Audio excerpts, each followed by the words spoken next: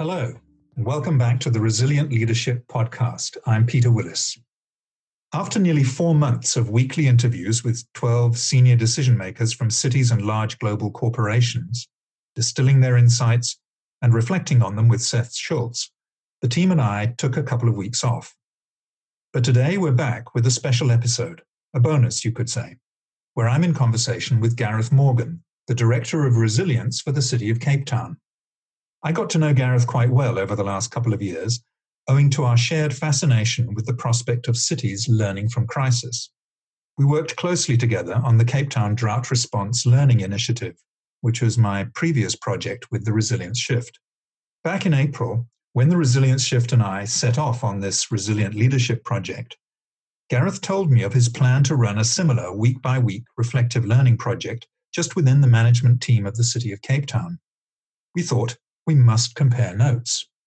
So it's my great pleasure to have Gareth on the podcast today. Welcome, Gareth. Hi, Peter. It's great to be with you. And as you said, this is part of a conversation that we have been having, I think, for 2.5 years already. And it's great to see so many outcomes of reflective learning and trying to bed it down already. So I'm looking forward to the conversation. Yeah, you're right. A lot has happened in those 2.5 years. And I think between us, we've made quite a lot happen. So let's get into it. So just for the benefit of our listeners, I'm going to give a brief introduction to who you are. It'll be a very amateur one because you're obviously the professional in that department. I'll just sketch out the outlines as I understand what you do and where you've come from. And then I'll ask you to fill in some of the gaps. So you've been in this job of Director of Resilience for Cape Town. You actually sort of initiated the job. There wasn't such a role before you came in just over 5 years ago. And as I understand it, you and Cape Town were one of a sort of an initial cohort organized by the Rockefeller Foundation's 100 Resilient Cities network. So you've been in this sort of global experiment for 5 years now as one of its pioneers. You started out studying political science and did a master's in international relations at the University of KwaZulu-Natal. And you were obviously a very brilliant student and went on to Oxford to do a degree in politics, philosophy, and economics, which you then turned into a master's in environmental change and management at Oxford, which you seem to have leveraged into what you did when you came back, which is in 2004, as I understand it. You went into Parliament. That's correct. Peter, I did 9 years in Parliament. It was an incredible experience. I was very, very young to be able to do that. And I was able to obviously leverage very nicely off much of my academic studies. But after a while, the allure of being in government and not in opposition was very, very strong. And after a brief break, I found myself in municipal governance in the city of Cape Town, which is one of the metropolitan municipalities in South Africa. And indeed, I have been here for 5 years. I've been the Director of Resilience for slightly lesser time, 3 years, in fact. And I had the privilege of setting up the first ever resilience department in the city, as you say, with the generous support of the Rockefeller Foundation via, at the time, 100 Resilient Cities, which is today the Global Resilient Cities Network. And if I think back to some of the things that I had done, particularly at a postgraduate level in my studies, well, then the sort of systems thinking and complexity that came with studies in environmental change, I found very, very useful in pivoting into broader urban resilience, which is also about complexity and systems thinking and understanding the deep vulnerabilities and opportunities that exist within the urban fabric of our cities. And Cape Town is a fantastic template within which to work. It has huge amount of challenges and opportunities. And, within literally days of taking up that job as Director of Resilience, the severity, I should say, of the day zero drought struck.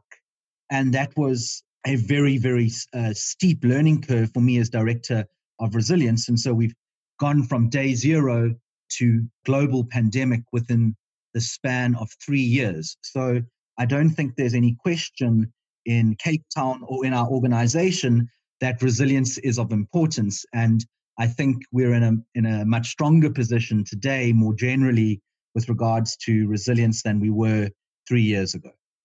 That makes me wonder, Gareth, whether when you joined the city and then sort of roughly 2 years after joining, you were given the opportunity to set up the resilience department.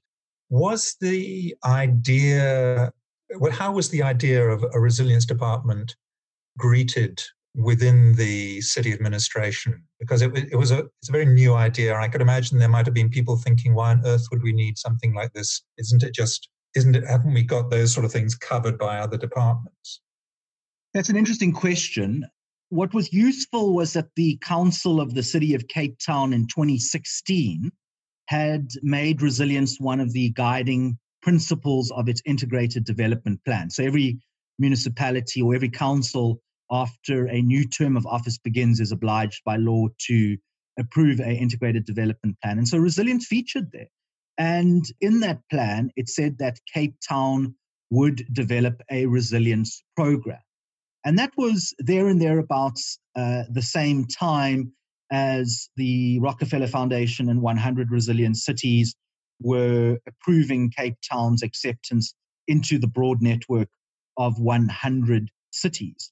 That's not to say that it all landed very easily at the start, but heading straight into a severe multi-year drought was, in hindsight, a very, very useful way to land the principles of resilience in a massive organization like we have here. And so, I, along with my boss, Craig Kesson, who's been part of your resilience podcast over the last few weeks, along with a few other people with a range of skills, were central to mapping out the possible programs and responses to that drought.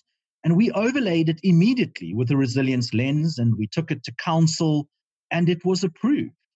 And resilience landed. And it's funny to think back now that there is no contest, particularly in the water space, about resilience. Everyone gets it. And in fact, the water strategy, which is also a new piece of work in the city of Cape Town, makes it very clear that building resilience is part of the water vision. And when you go into the program management side of water going forward, then the explicit goal of the organization is to build water resilience by 2030, which means the expansion and diversification of our water sources among a few other projects. So it landed very, very well. And then, of course, as that crisis started to dissipate, I led the drafting with a number of other people of Cape Town's first ever resilience strategy. And we were able to pivot off that drought. That drought was a significant story which forms a big part of our resilience strategy.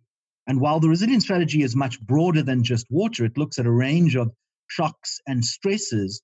It was great to be able to use that moment and to capture it. And in some sense, that was probably one of our first major reflective learning moments in Cape Town, where we were able to say, these are things that we learned during that shock event. And these are ways where we can build back stronger across a range of systems.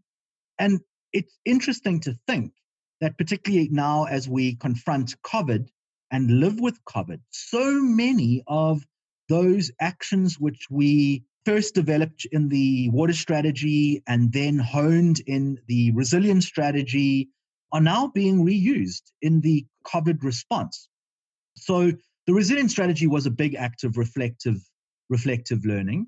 And as I said, once that was passed, we began implementing the strategy, and then the intersection with the COVID crisis happened. So let's get into the chapter of the story that we in a way share, which began in a coffee shop not far from your office in the center of Cape Town, if I remember rightly, in March 2018, where I came to you with this idea that I had, and just for our listeners, March 2018 was would you call it the epicenter moment of that day zero threat, in that I think when we met for coffee, the threat of day zero and having to queue for our water had either just been lifted or it was not yet quite lifted. But the city was living right on the brink at that time. And I came to you with this idea, wouldn't it be a good thing if we could get a sort of a citywide conversation going about what happened, how can we learn from it, and so on. And I didn't know you from a bar of soap, but I'd been told that you were now Mr. Resilience for Cape Town. Yes, I remember that well. I met you in a coffee shop next to the Civic Center, and we started this conversation around learning from crisis. And we weren't quite out of the woods yet, but I think day zero by March had been called off. And I had been, in my own mind, thinking about everything that had gone on in those previous 7 to 9 months. And I was already starting to get anxious about the fact that we were going to miss out from learning, because we were operating under crisis and we were agile and we were making adjustments all the time. But I was beginning to forget, and I was worried other people were beginning to forget as well, what it was like and what went into those decisions, not just in the city government, but in civil society or households or businesses. Because, you know, as the story we tell, it was 4.5 million people who helped to avoid day zero. And so it was opportune that you came along, Peter, at that time to have that conversation. And I remember being immediately interested. And I remember immediately thinking, this was the first time we had ever tried to construct a reflective learning program. I remember immediately thinking, will people, particularly inside the city government, whether they be a senior political leadership or city officials, be prepared to tell the story, to tell their own truths, to be vulnerable? And, you know, one of the things that I've learned about reflective learning is there's not so much value in simply recounting the events. You know, reflective learning requires you to be honest, and it probably requires you even to be a little bit distanced from yourself, to sort of look back. And are people capable of doing this in a way that is authentic? Will many of my colleagues choose to, for example, spin what happened, or would they be defensive? And, you know, we didn't allow that, you and I, Peter, to put us off.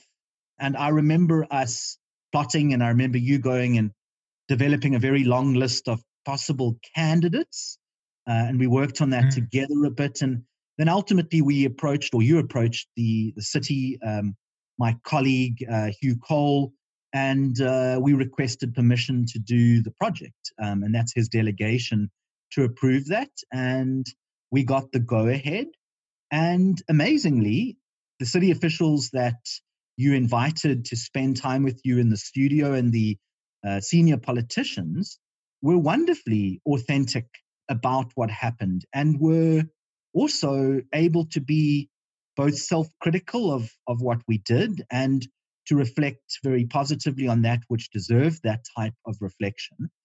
That was replicated by other people that you interviewed from civil society, business, and academia. But from a city government point of view, I was really, really so happy that my colleagues who had deep trauma by living through the drought and making decisions from the drought were able to contribute in such a full way to this very, very rich project. You put it really nicely, Gareth, that unknowing that we both went into this project with, because it was actually, I think it was you who really sort of stressed right at the very beginning, probably at that first meeting, you said, I had a hunch that we shouldn't go to the city asking for the city's formal support to make it a city project. but I wasn't sure. And you said, no, definitely you must keep it independent, but I will help you to get access to the key people who you need to interview from the city, but it would be better to make it independent. And I think that, in a way, raised the level of risk for your colleagues, your senior officials and the politicians there, in that their voices were going to be alongside voices from, as you say, business, civil society, academia. So this wasn't the same as an internal inquiry where they would know that nothing would escape the four walls of the city administration. It also meant that they realized that this was quite an ambitious project, in that it was really asking them to be authentic. And they all came to the party. It was quite humbling, actually. Your use of the word trauma was really spot on for me, because I was quite struck in some early encounters with your colleagues how deeply exhausted they were and how hesitant they were, not knowing me, to open up in the initial sort of conversation before we got into the studio. When they got into the studio, it was fine. So this sort of reflective learning is not for sissies. If you're talking about something that was, literally life and death, and some of your colleagues, well, you yourself, you were part of a group that really took a whole city right to the edge. Yeah, Peter, I think it was an excellent decision to make sure that project was independent of the city. And that was important for a couple of reasons. But one is the city bore the brunt of the response. Cape Townians, of course, played their part. And together, as I said earlier, we avoided day zero. But so many of those big resource allocation decisions were made by the city, and financial decisions. And, not everything went well at all times of that drought response. And so there was a trust deficit. And so hence it wouldn't have been as credible for the city to try and manage a project itself on what happened during the drought. And the other thing as well, which I think is such an important part of reflective learning, is and I remember having this debate extensively with you, Peter, and Victor, who was the filmmaker, around the fact that there wasn't one story in the drought, and that there were multiple stories during the drought. And those were, you could have a city government story, but there were also personal stories of city officials or political leaders who had their own take on what was happening. And similarly, there were people in civil society, households and businesses who have their own responses, who either approved or didn't approve of various actions being taken. And so hence, making sure that the project was away from the city, where the city participants were equal in voice to members of business, households, civil society, really added to the richness and value of the project. And, if we were to take a big learning out of that project and to replicate it, then I do think that is something which would have to be achieved again. The other point I wanted to make, Peter, was, and it links to this comment about trauma, there are 39 individual 1-hour interviews in that library and another 60 or so composite videos in that library. But for those people who take the time to really delve into the individual interviews, you do get the sense that for many people, and I'll talk particularly about city colleagues here, there was a deep desire to just download and to let the stuff out because of the trauma that went with navigating a city through this complex time. Whether it be city officials or politicians, I got the strong sense from reviewing many of those interviews that people wanted to talk. It was cathartic in its own way. And that is also one of the values of reflective learning, is the value to the individual. And, you as the interviewer in those projects would ask powerful questions and you would see where they would go. And sometimes people would just take you on a tangent or a journey, and it would be, in many respects, more interesting than the original question, because people felt comfortable with the process. And I think they felt comfortable with you, Peter, as well. This is fascinating. And I want to take us from that sort of springboard of that project, because we went in different directions but absolutely in parallel, which is what's so interesting and why we're having this conversation. When the coronavirus arrived and it was clear that it was going to become a global pandemic, you and I had a conversation about the possibility of doing some kind of real-time reflective learning process within the city. We got a little way down that track, but then the resilience shift, who I was also talking to, said, no, we've got this idea. We'd like to do a global project with city resilience officers on different continents and half a dozen corporate leaders as well. And that's what eventually we did, which is the framework within which we're having this podcast conversation now. And you decided that you were going to do something within the city administration that was within your immediate purview to get up and running quickly. And I would love you to tell us about that and what was your plan, how's it worked out, and with what sort of outcome? Yes, Peter. So, we had that conversation. And as you said, we went in different directions. And I'm so glad we did, because it also gave me the opportunity to sort of hone reflective learning in real time in the organization. And so what I did is, I think the first thing is it's important to reflect on that key difference again. So the drought learning project allowed us to reflect after the worst of that event, whereas the coronavirus allowed us, because we're now attuned to the value of reflective learning, we were able to say, look, this is a system-wide shock, much like a drought. It's going to be sticky. It's going to be with us for a long period of time. We haven't dealt with this in a generation or more. And there's such value, I should say, in trying to capture what we were doing at various stages of the pandemic. And so I set about a project with some colleagues in the research department in the city of Cape Town, along with one of my staff members, to build the apparatus for reflective learning in the organization in real time. And in summary, what it really is we ask city officials who are responsible for big work streams under the COVID response, or responsible for big decision-making under the COVID response, to, on a weekly basis, sometimes once every 2 weeks, provide us with a 6 to 7 minute voice note. So low barrier to entry. We obviously have to socially distance in this time, and we wanted people to be able to participate on their terms. So we set up the framework for this. We set up the reasons for the project, and on a weekly basis, our research department would contact the city officials and say, here are some questions that you may want to reflect on in your voice note when you return it.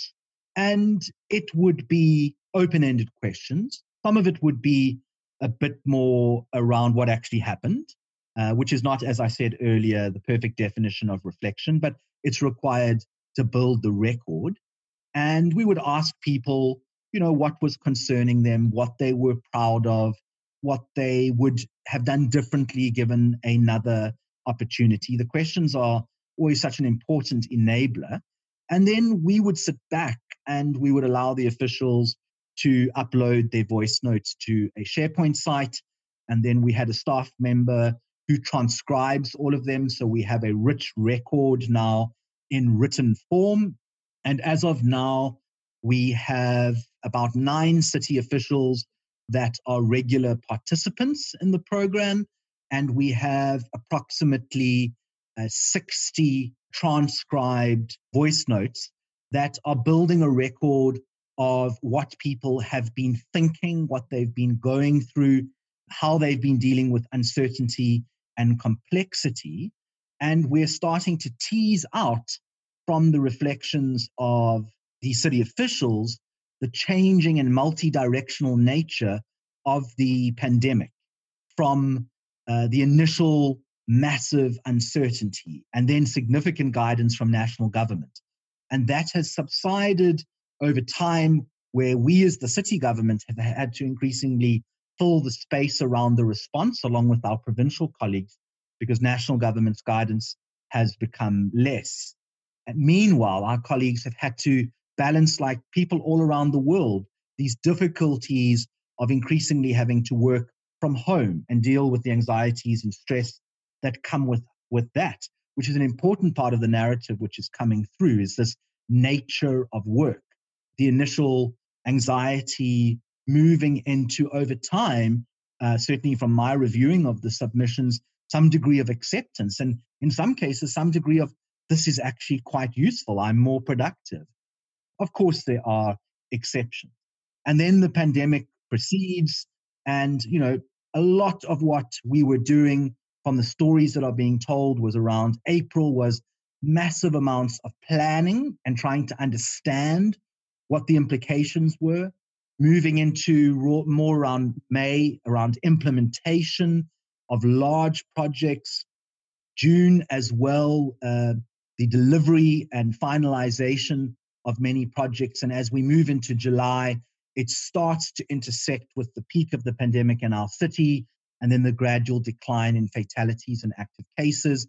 And so you get a sense now that people are thinking more about maintenance and vigilance in their responses to the pandemic. So that's a little outline of what we have been doing. And so every few weeks we produce a summary, which only goes to the participants, which is really the privilege for those who participate. And in time, I will look to create a larger product that will encompass what the value of this project was to the city of Cape Town. Fascinating. Thank you, Gareth. I mean, there are incredibly clear and obvious parallels with the methodology that we developed with the resilience shift. And the only significant difference really is the fact that in our project, we have the luxury of my time to be able to set up these sort of half-hour conversations every week with the 12 participants, whereas you've done it on a much more sort of efficient way by sending questions and asking people to, in their own time, to do a voice note. But this idea of sharing the digest regularly back to the participants is exactly what we do. And I'm just wondering whether is there anything about the design and the methodology that you've landed on that you would do differently if you were starting out again? Yeah, Peter, I think I would probably have moved more quickly to diary updates or voice note updates every 2 weeks instead of pushing for every week. So not everyone was able to find the time to do that. And I think 2 week allows for a little bit deeper amount of reflection, because more is achieved and more is encountered in a 2 week period than a 1 week period for obvious reasons. And I think as well in redesigning it, and these are iterative changes that I'm building into this now, because of course this is ongoing. There is no intention to end it anytime soon. The pandemic is going to be with us for, probably upwards of a year still in our city, is to increase the number of voices. Because some people using this methodology like to talk every week, and some people actually would rather talk, maybe once a month. And so we focus too much on a small cohort. And what I'm doing at the moment is expanding the number of voices to make sure that even if people wanted to only reflect once a month, that still builds this wonderful, rich body of knowledge. So, I'm hoping to push the number of contributors up to somewhere closer to 20. And, during the course of the program, even if a person was to do 4 or 5 voice notes, we would have a wider account and we would be able to look a little bit more deeply at the trends that are coming through. So, Gareth, tell me, are you in touch with other city resilience directors and officers and so on who are doing anything similar? What's your sense looking around the world? You're quite well networked in this field, I know. Yes, so we are well networked into the Global Resilient Cities Network, which is the successor of a 100 Resilient Cities. And that organization is leading a a program now on recovery from the pandemic, which is in its very nature a reflective project where you have to understand what has happened and then plan against the vulnerabilities and prior shocks and stresses around what you're going to do in the future. So there is a kind of methodology around reflection, but I am not aware from any of my colleagues across the network who are trying to build a capability around reflective learning. And so we had this benefit via the Drought Learning Project, you and I, to be able to see the value of it. And so what we did in our approved resilience strategy was we actually built an action on reflective learning. And so it's incumbent on me now as the director of resilience to find those opportunities when they arise to put in the processes for reflective learning. So I'm not picking it up. And it's certainly something that we in Cape Town would like to hone more as a capability. And so, Peter, you and I have discussed on a few occasions, what is reflective learning? What are the most powerful questions you can ask a person that you're having a conversation with, and try and create some materials which can be shared within the broader resilience community. Because you can't just go into this cold. And I think particularly where people have put some work into building processes around reflective learning, then I think we need to capture that. So we've been very good at capturing what happened during shock events and people's responses. We have, as of now, not been as good at capturing actually what we've learned about the process of reflective learning. And hence, why we're having this conversation today, because that is something that we need to do, because it is one of those capabilities of a resilience practitioner that we need to grow in the network of cities around the world who are daily and yearly confronting these system-wide shocks and stresses. I think you're spot on. I look forward to continuing that conversation and widening it, because I'm just thinking that the Cape Town Drought Response Learning Initiative, which is getting ready to launch out into the world properly in about a month's time, in early September, and that was a huge, quite costly project involving really 2 years of fairly intensive work to do it the way that we wanted to do it, very thorough. And then at the other end of the scale, what you've done is impressively light-footed in terms of requiring resources and so on. And somewhere in between what I'm doing with the Resilience Shift with this COVID-19 Resilient Leadership Project is somewhere in the middle. And I think we're starting to see the various potentials that lie in this. But I know I certainly, and I'm sure you feel the same. It's when you've done a bit of this reflective learning and realize its benefit to the individuals that you're interviewing, or in your case, sort of asking to download, they feel the benefit. And then the benefit to people who watch or listen to, read the outputs, then you think this is such a no-brainer that really the idea that you could run a city without having some sort of habits or rituals of learning from what's gone wrong or what you've done well in the face of difficulty and so on seems a bit strange.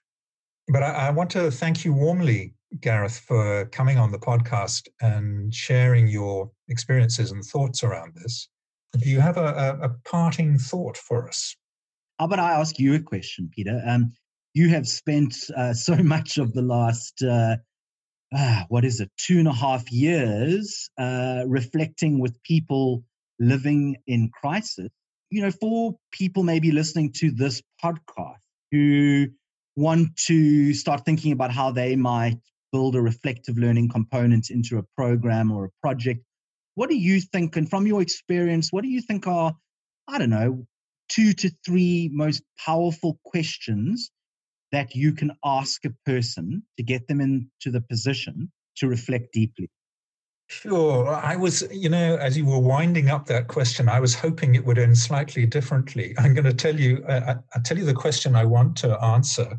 This is awfully rude of me, but is what would I suggest paying most attention to if you're wanting to set up that kind of reflective learning? And the thing that comes immediately to mind is that we humans, I think through our evolutionary history, going back, 100,000 years and more, are conversational beings. I think we became human sitting around fires at night, listening to each other and telling stories and so on. What I discovered with that drought response project in the studio, and I've certainly found it very strongly with these 12 participants in our weekly conversations, is that we have a hunger to engage in thoughtful conversation without an action being required. And so it almost doesn't matter what the question is, if the structure of the situation is set up so that people feel that it's safe for them to talk, and there maybe needs to be some sort of confidentiality built in at some point, that would depend. And also that there's a genuine curiosity to go deeply into whatever matters most to the person who's being asked to reflect, so that, my agenda, the nuggets that I might want are pretty irrelevant, really.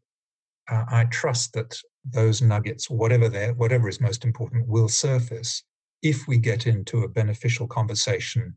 And one knows when one's in a conversation rather than in an interview. So that wasn't what you asked for, I know, Gareth, but we have to have another coffee to work out those questions.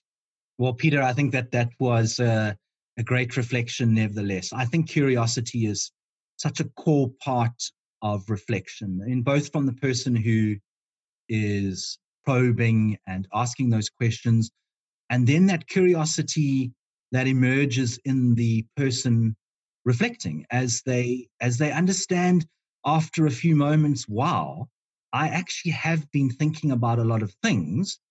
And when I lay it out here in this conversation and start putting it all together, it is so interesting. And I think, I suspect that, as I said earlier, when it works really well because the participants just want to share. So, Peter, I also want to just thank you for honing learning from crisis as a discipline. And I'm so glad that out of Cape Town, learning from crisis is now being understood as a discipline in many, many boardrooms and businesses and households around the world. And so I am proud that Cape Town here at the southern tip of Africa is contributing so much to reflective learning. Thank you, Peter. Well, an absolute pleasure. And thank you again for coming along and being on this podcast. It's been great catching up with you and going in a little depth into this thing that we share, Gareth. And I look forward to accompanying you on that journey up ahead. So thanks very much, and until soon. Thanks, Peter. See you for a coffee soon. Yes, bye-bye. I hope you've enjoyed this special episode. When one's pioneering a new methodology, as we've been, it's rare and incredibly valuable to be able to check in with a friend who's working on the same challenge in parallel. I have a strong sense that what Gareth and I were talking about is just the start of a long and fruitful journey, hopefully to be joined and enhanced by many, many others around the world. If you're wondering what's going on with the Resilient Leadership Project, I can assure you that after a short break, we're back at work, busy consolidating the insights from the full 14 rounds of interviews. These will be posted soon on the project website. And then, naturally, I will engage Seth Schultz in a podcast or two where he and I will review the best of what we've found. So watch this space. Meanwhile, you can listen to our back catalogue of episodes on your podcast app of choice or by visiting our project page. The links are in the notes below. On behalf of the project team and the Resilience Shift, this is Peter Willis. Thank you for listening. See you soon.